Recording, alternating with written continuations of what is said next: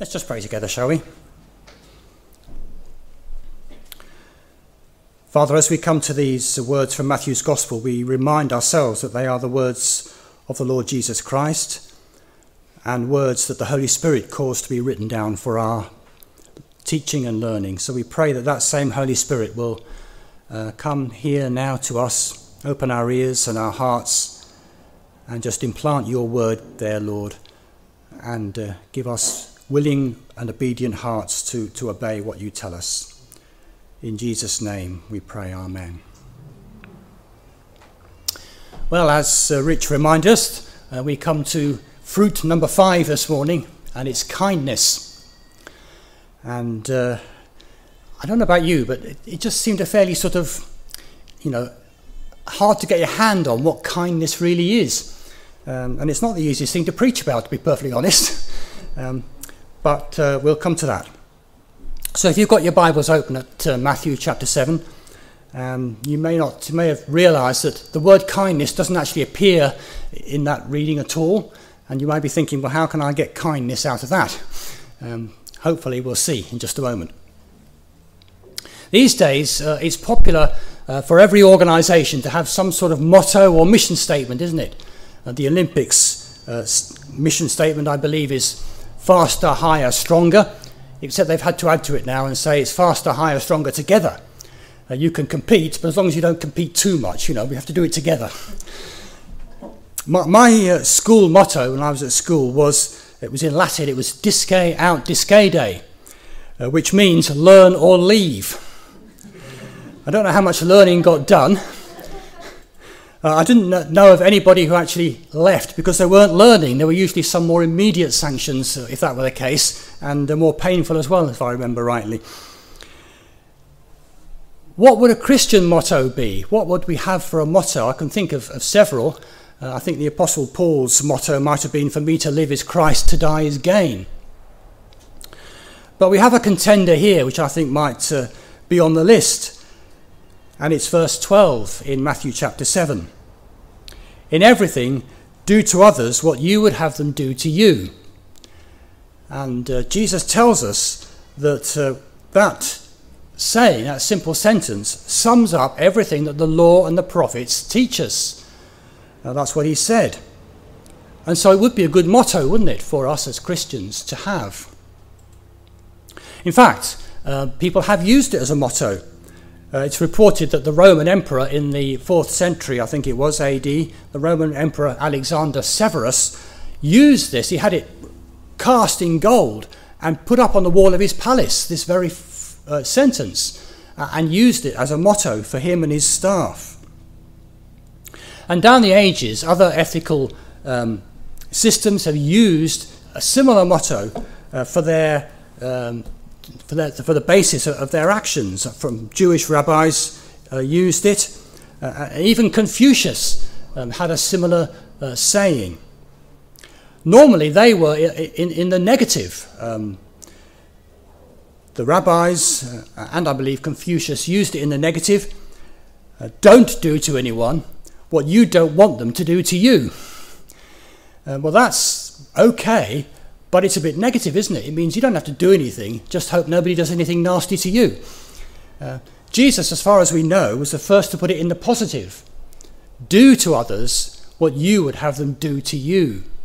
And that puts an onus on it, doesn't it? It puts an onus on us to actually do something, to be positive towards those around us, rather than just sit back and don't do anything to them and hope they don't do anything to you. So Jesus says, be positive about it. Do to others what you would have them do for you. And that's a challenge to us. Why have I chosen this saying then of Jesus to talk about kindness? Well, I think this attitude sums up what kindness is, isn't it? Do to others what you would have them do to you. You want them to be kind to you, be kind to them. Be fair, be just, be nice to people. But kindness can sound like a bit of a weak idea, can't it, really? We have this idea of, Great Aunt Esther or something gives you a nice knitted jumper for Christmas, and you say, oh, how kind, that's really nice of you. In fact, I had an aunt once who gave me a clothes brush, for Christmas before I went away to college. I think she must have thought I was going to Cambridge or Oxford or something. We're going to have to wear a dinner jacket every night for dinner with the dean or something. I'm afraid where I went, Leicester Poly, didn't really rise up to that height. But I think she was being kind. She thought it was be helpful, and she thought it was being kind. But the biblical idea of kindness, I think, is much stronger than that. Jesus says here that this principle of doing for others what you would have them do for you, as I said, it sums up the law and the prophets. And later Jesus gave his own summary of the law, which was love the Lord your God with all your heart, mind and strength, and love your neighbour as yourself, which is a similar idea, isn't it? That sums up the teaching of the law of the Old Testament. Love God first, and then love your neighbour as yourself. Do for your neighbour what you would have done for you, for yourself. And as such, it is a command of Christ that we do this, that we do to others what we would have them do to us. We love our neighbour as ourselves. And if it's a command of Christ, then it's something we need to take seriously. It's not just something that we could just say, oh, well, that's a nice thought, isn't it? And not think any more about it. It's something we ought to be positive about, something we ought to be intentional about. This is what we ought to be doing as Christian people.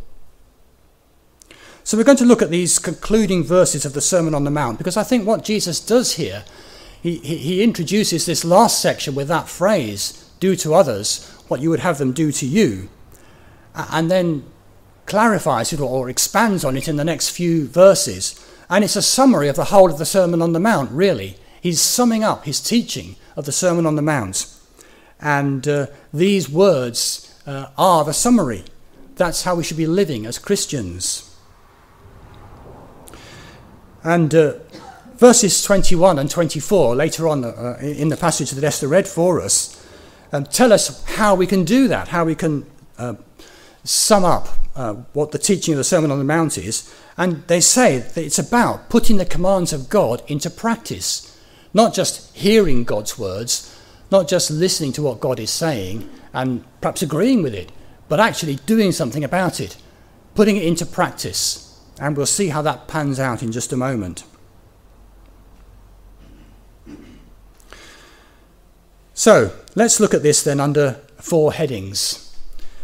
We're going to apply kindness to all this teaching that Jesus gave, because I think that's what he's summing up here. Kindness to those around us. So first of all then, we're going to see that kindness is countercultural. It goes against the grain of where society is. In verses 13 and 14 of chapter 7, Jesus talks about 2 paths of life. He describes 2 paths of life, 2 ways to live. One path is wide, lots of people go down it, and one is narrow, which only a few find. And Jesus tells us where these 2 paths end up, what their destination is. The wide path leads to destruction, the narrow path leads to life. But he doesn't actually tell us here what these 2 paths represent. We have to deduce that from the rest of Scripture. And we deduce, correctly I believe, that the wide path is the way of living of the world, the people who are not reconciled to God live, people who are in rebellion against God live. They're not submitting to God's rule, and that's how they live, on the wide path. And the narrow path describes people who have submitted to God's rule, who have come to faith in Christ and have handed their lives over to Jesus, and with the help of the Holy Spirit are living in obedience to God. It's a narrow path. So he doesn't actually say that, but we deduce that. But what he does tell us here is that the path to life is countercultural. In other words, it goes against the path that everybody else is on, the path to destruction. If you're on the path to life, then you're not on the path to destruction. You're going in a different direction. You're going against the flow of where most people in the world are going. Over the last 2 or 3 years, I've experienced a couple of secular funerals, totally secular funerals with no religious content at all. And I have to tell you, they were quite depressing, really. The focus was on the dead person, obviously, and what they had done, what their life was like, if they'd achieved anything, what that was. And mostly it was about the fact that they'd lived life how they wanted to. They'd done it, as the song says, their way, did it my way. And you have to ask at the end of it, well, where did that lead? What was the achievement in the end? And the fact is, it led to the funeral service, to death. There wasn't anything else. No future, no hope, no real lasting legacy. And you come away feeling just flat, really. What was it all about? One of these people seemed to have spent most of his life in the pub. That's what was said. You know, he had a lot of friends, but it seemed to be that he spent, an inordinate amount of time in the pub with his friends. And another one seemed to have spent most of his time on racetracks gambling. That was his life and way of living. Now, I knew both men. That's why I was experiencing their funerals. I knew both men, and they were decent enough guys. One of them was a very nice chap. But living life their way led to nothing really but a grave. And of course, from a Christian point of view, it led not just to physical death, but to eternal separation from God, if they hadn't come to repentance and faith before they died. And I'm not prepared to say whether they did or they didn't. That's God's business. But if they didn't, then what Jesus said is that the wide path, their own way, would lead to destruction. Kelly Slater is or was the world champion surfer. He's an American guy, champion surfer. He was third on the list to represent the United States in the new Olympic sport of surfing. They only had two. He was third on the list because he was slightly older than the others, and the other two were chosen before him, but he was still world champion. He said this about the dangers in his sport. He said, "I would never want to sound like a dark person, but none of us is getting out alive, and I think we all need to be comfortable with death. And it's almost like the goal of life is to live a great life, so that when you're gone, it was all done as good as can be." Is that it? Is that what life's all about? Do as good as you can be, and then it's over. Living life on the principle of my way is the opposite of living for others, which is what kindness is, living for others. I learnt as a child in Sunday school to remember the secret of joy. Did anybody else learn this in Sunday school? J-O-Y. Jesus, others, yourself. It's the secret of joy. And doesn't that sum up what Jesus' teaching is here? Put Jesus first, or, to use his summary of the law, love God with all your heart, mind, soul and strength. And then put others next. Love your neighbour as yourself. And put yourself last of all. A life of sacrificial kindness will inevitably go against the tide of the prevailing culture. To make time for the one who is ostracised in the office. To spare the price of a meal for the homeless one. To welcome a refugee into your home. These are not the normal way the world works. These are acts of kindness and others like them. And they are the fulfilment of Jesus' command to love our neighbours. They should be the marks of the Christian. We should be seen as the ones who do this sort of thing. I don't know how much you watch the news or the local news, but quite often, particularly on the local news, you get, particularly during the COVID crisis, you have seen food distribution points, food banks, and quite often they're in churches. They're churches that are doing it. Churches that are reaching out. My daughter-in-law works for a charity in Scarborough that reaches out to the homeless, and they were actually on the Look North News last night, because they have received a lot of Afghan refugees, and they're there giving out food parcels for them, looking after them. It's a Christian charity. That's what they're doing. They're noted for going out of their way to serve others, being kind in a practical way. So kindness then is countercultural. Secondly, kindness is a fruit of the Spirit. Ah, you say, I know that because that's what we're doing. We're doing the fruit of the Spirit. We've seen over the weeks that we've been studying the fruit of the Spirit that the picture of a fruit-bearing tree is common in Scripture, and Jesus uses it here. Verse 17 says that a good tree will bear good fruit, and a bad tree will bear bad fruit. But I think what we need to note here, what's important for us to note, is that all of us by nature are bad trees. What did you think about when you read that or heard that? A good tree bears good fruit, a bad tree bears bad fruit. And you think, oh, well, I'm quite a good tree, really. I think my fruit's quite good. But the Bible tells us that we are by nature bad trees bearing bad fruit. We are not good trees. We cannot bear good fruit unless the Holy Spirit lives in us and causes that fruit to grow within us, to blossom and grow. We need to turn to Jesus in repentance and faith and receive his Holy Spirit, and then the fruit can grow in us. Then we can become good trees, and we can reflect the character of God. And one of the characteristics of God is that he is kind, his kindness. Paul, in his letter to Titus, chapter 3, verse 4, says this: "When the kindness and love of God our Saviour appeared, he saved us, not because of the righteous things we had done, but because of his mercy." God, in his kindness, showed us mercy and saved us if we turn in faith to him. And in Paul's letter to the Ephesians, he says God's kindness is expressed to us in the person of Jesus, and he describes it as the incomparable riches of his grace. God's kindness is expressed in the incomparable riches of his grace.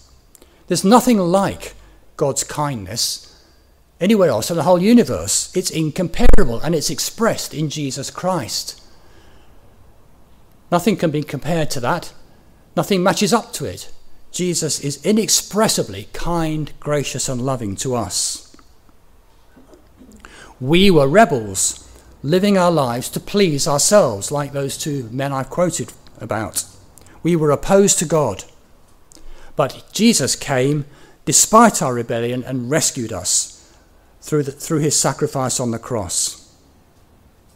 Paul in Romans chapter 2 tells us that the riches of God's kindness and tolerance and patience, which we looked at last week, are meant to lead us to repentance. When we realise how kind God has been to us, it should lead us to him in repentance and faith. Those of you watching online and those of you here in the room today, have you seen how kind God has been to you? How much he loves you? How much he longs for you to come to him and put your trust in him? He is kind. He's not some sort of ogre up in the sky waiting to trip you up, saying, look, you've messed up again. He's not like that. He is kind. He is patient. He is loving and gracious. He wants nothing but the best for you. So if you haven't done so, entrust your life to him. It will be safe there in the hands of a kind and loving God. When we've tasted God's kindness, then that fruit can begin to grow in us. Psalm 103 tells us that God does not treat us as our sins deserve. When we've understood that, we've understood that we deserve God's punishment, but instead he's shown us kindness, then we can be kind to others in the way that God has been kind to us. Now, I'm not saying that there aren't kind people in the world who are not Christians. Of course there are. But the kind of sacrificial kindness that goes out of our way to help people who are undeserving and often thankless is only really possible when God the Holy Spirit lives in us. And that will be the fruit of the Spirit growing within us. So kindness then is a fruit of the Holy Spirit. We can't do it on our own. We need the Spirit of God growing that fruit within us. And thirdly, kindness is expressed in action and not words. If we go back into Matthew's Gospel here, chapter 7, Jesus says some very challenging words to us. He says that not everyone who calls him Lord and does things in his name will enter the kingdom of heaven. Those who will enter are those who will do the will of the Father. Of course, we must confess that Jesus isn't Lord. We're told that in Scripture. We confess Jesus is Lord primarily when we're baptized. That's when we express publicly our faith in him. We express Jesus is Lord when we worship together and we sing together. And we may do it when we talk to others about our faith. But Jesus is saying here that all those words of expression of the Lordship of Christ in our lives are not worth anything if they're not backed up by actions in our lives as well. If we do not live up practically in our lives to the words that we express, then we become hypocrites. And Jesus had some very strong words to say about hypocrites. Let's consider for a moment how Jesus expressed his kindness. He was gentle with a woman caught in the act of adultery.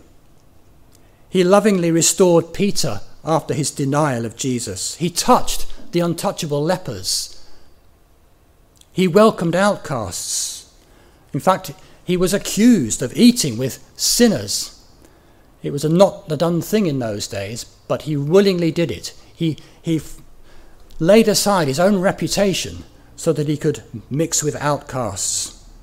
He had time, even in his dying moments, to forgive his murderers and to give hope to a dying thief. These are all actions which spoke far louder than any words could have. Kindness is going out of your way to show compassion. It is seeing things from the other person's point of view and then doing something about it. The Apostle James gave a similar warning to Jesus as the one Jesus gave here. James says, "What good is it, my brothers, if a man claims to have faith but has no deeds? Can such a faith save him? Suppose a brother or sister is without clothes and daily food, and if one of you says to him, 'Go, I wish you well, keep warm and well fed,' but does nothing about his physical needs, what good is that?" Kindness, then, is love in action. Let's be wary of proclaiming our faith with words, but allowing our actions, or lack of them, to deny the reality of that faith. Kindness is something real and practical. Then lastly, kindness is built on a solid foundation. In the familiar little story of the two house builders, I'm sure we're all familiar with that, Jesus makes it clear what the firm foundation for a life that will last to eternity is. In verse 24, he says, "It is the one who hears the words of Jesus and puts them into practice. He is the one whose house is built on a solid foundation, whose life will last to eternity." Now, in a sense, this is stepping back a stage from the last point. Yes, we must put our faith into action, but how can we do that when our sinful nature is so powerful that when the chips are down, we only really want to look after number one? We want to make sure we're okay, don't we? The answer is, what is our life? What are our lives founded on? What is the basis of our lives? The two men who I mentioned, whose funerals were celebrations of their lives, had built their lives on a foundation of sand. And when it came to the end, it all came crashing down, really. There was nothing lasting left, no legacy, nothing to hand on. The fruit of the Spirit, one of which is kindness, can only come if the foundation of our lives is solid. To use another analogy, going back to the tree bearing fruit, a tree can only bear fruit if it is firmly rooted in good, productive soil. We had a tree in our garden, and sadly it had to be cut down recently. It had grown, quite strangely, at right angles. It had grown up and then turned and gone sideways for some reason. I don't know why. Maybe there was something there originally, and when it had done that, it went up again. A most odd shape. But it was a lovely tree. But one day, beginning of the summer, it just suddenly fell over, boom, like that, because the roots could not support the weight of the tree any longer, and we had to have it cut up, which is very sad. I think most people want to exhibit the fruit of the Spirit in their lives, whether they're Christians or not. Most people would want to be kind, want to be loving, want to be joyful, and so on. And of course, most people succeed to some degree or other. After all, we are all, as human beings, created in the image of God. And that image is marred, yes, it's damaged, yes, but it is still there. There are kind people, there are loving people, there are patient people in the world. But just like my tree, unless their lives are rooted in Christ, at some point it will all come crashing down, even if it's only when they die and meet Christ, the judge of all people, at the end. Hebrews 9:27 says, people are destined to die once, and after that face judgment. And it's then that the fruit of our lives will be assessed by the faithful and just God. Jesus told a very challenging story in Matthew chapter 25. He said that the ones who will be welcomed into eternal life will be those who feed the hungry, clothe the naked, care for the sick, and visit prisoners. And we can only do those things selflessly, consistently, as our lives and circumstances allow, if our lives are grounded in Christ, who gave his life for us. It is not possible to live consistently kind, outgoing, selfless lives because of the sin within us. We are selfish by nature, and we need the forgiveness of God and the power of the Spirit within us to change that. I know I need help with this. We are so sinful that self-preservation often caps service and sacrifice, doesn't it?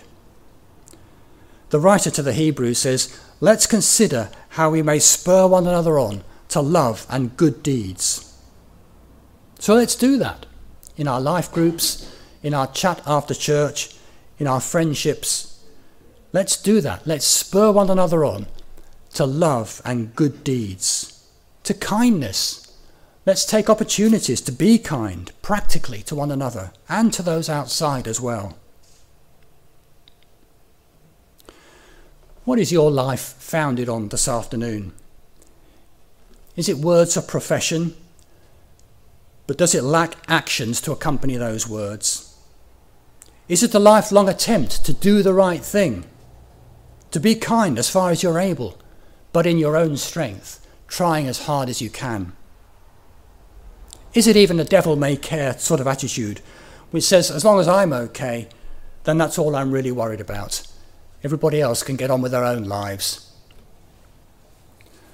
Well, none of those will impress the judge of all when we meet him. We need Jesus Christ as the bedrock of our life.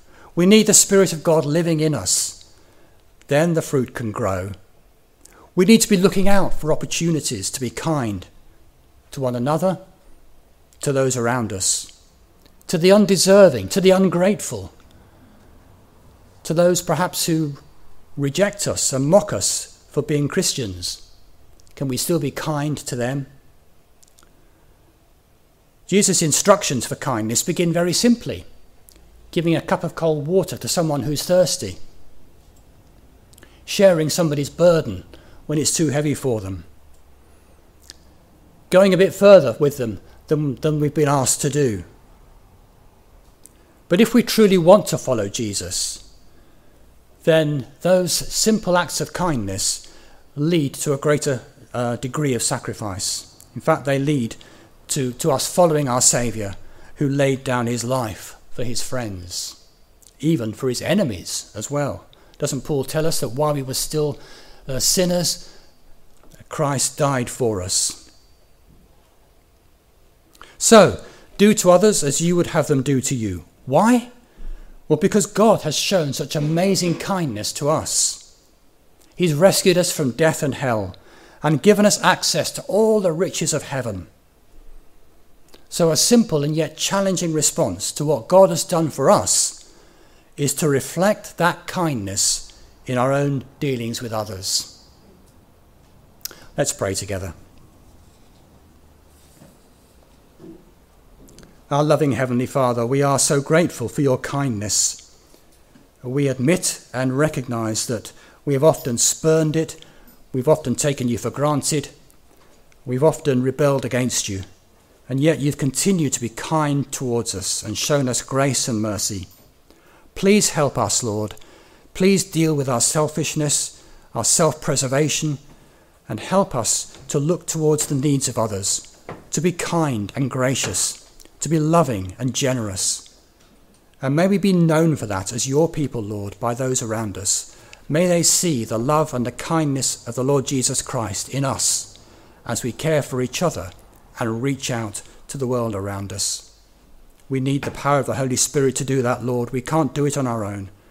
So please come and enable us, empower us, and make us willing to serve you in this way.